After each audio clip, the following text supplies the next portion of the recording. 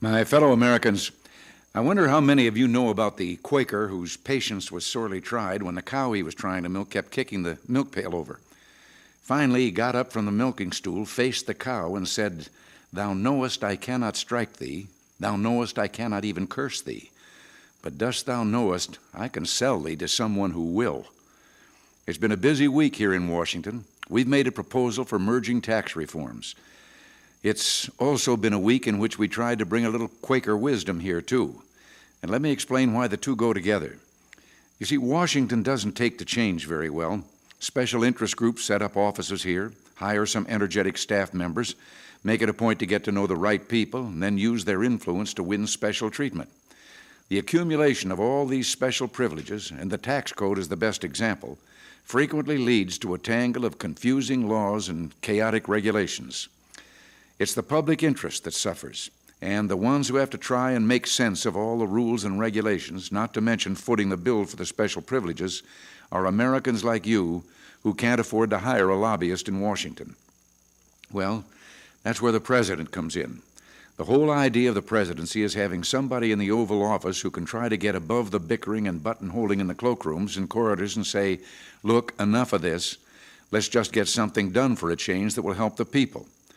See, the president and the vice president are the only ones in Washington elected by all the people. In a way, then, the president should be the people's lobbyist, your lobbyist. And any president who wants to succeed should remember his first obligation is to the people. They elected him, and only they can give him the support he needs to get things done. Well, that's certainly been the case in the last 4 years. The victories we've won belong to the people. You made them happen by writing, telegramming, or speaking personally to your representatives and senators. You made your voice heard here in Washington, a voice strong enough to make the politicians do what was right, not for the special interests, but for America. So this week, once again, I've been trying to do my job by giving you the facts and asking for your help. I won't spend a lot of time right now telling you about the current problems with our tax code. Each of you's had to face that nightmare every April 15th. So that's why I've proposed a sweeping new reform that will reduce the 14 tax brackets we now have to only 3, a reform that will reduce the many special tax privileges. If our plan goes through, making out your taxes each year will be more simple, and it will reduce all those feelings of unfairness and injustice that so many Americans rightly harbor about our current tax code. In addition to bringing simplicity and fairness, our plan is also pro-family. By raising your standard deduction, boosting exemptions to $2,000 for each taxpayer and dependent, and by expanding the IRAs to include spouses staying at home, our plan is pro-growth, and two, most people would pay lower taxes.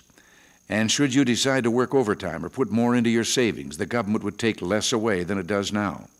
And needy families, those at the poverty line or near it, would no longer have to pay federal income taxes at all.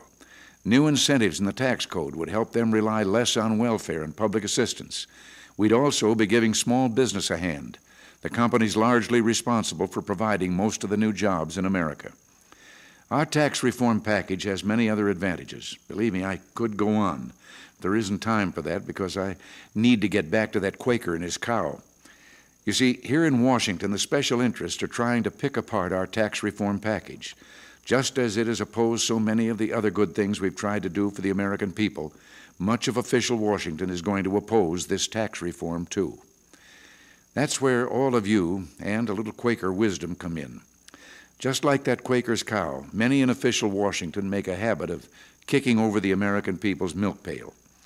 And, as my Chief of Staff, Ronald Reagan, said recently, we're going to need the people to go talk to the cow and maybe ask him a few questions about how he or she likes it here on the farm. So yes, we very much need your support, especially those of you who've never written before to your representatives or senators. Please make your views known and remind official Washington that you expect to be listened to.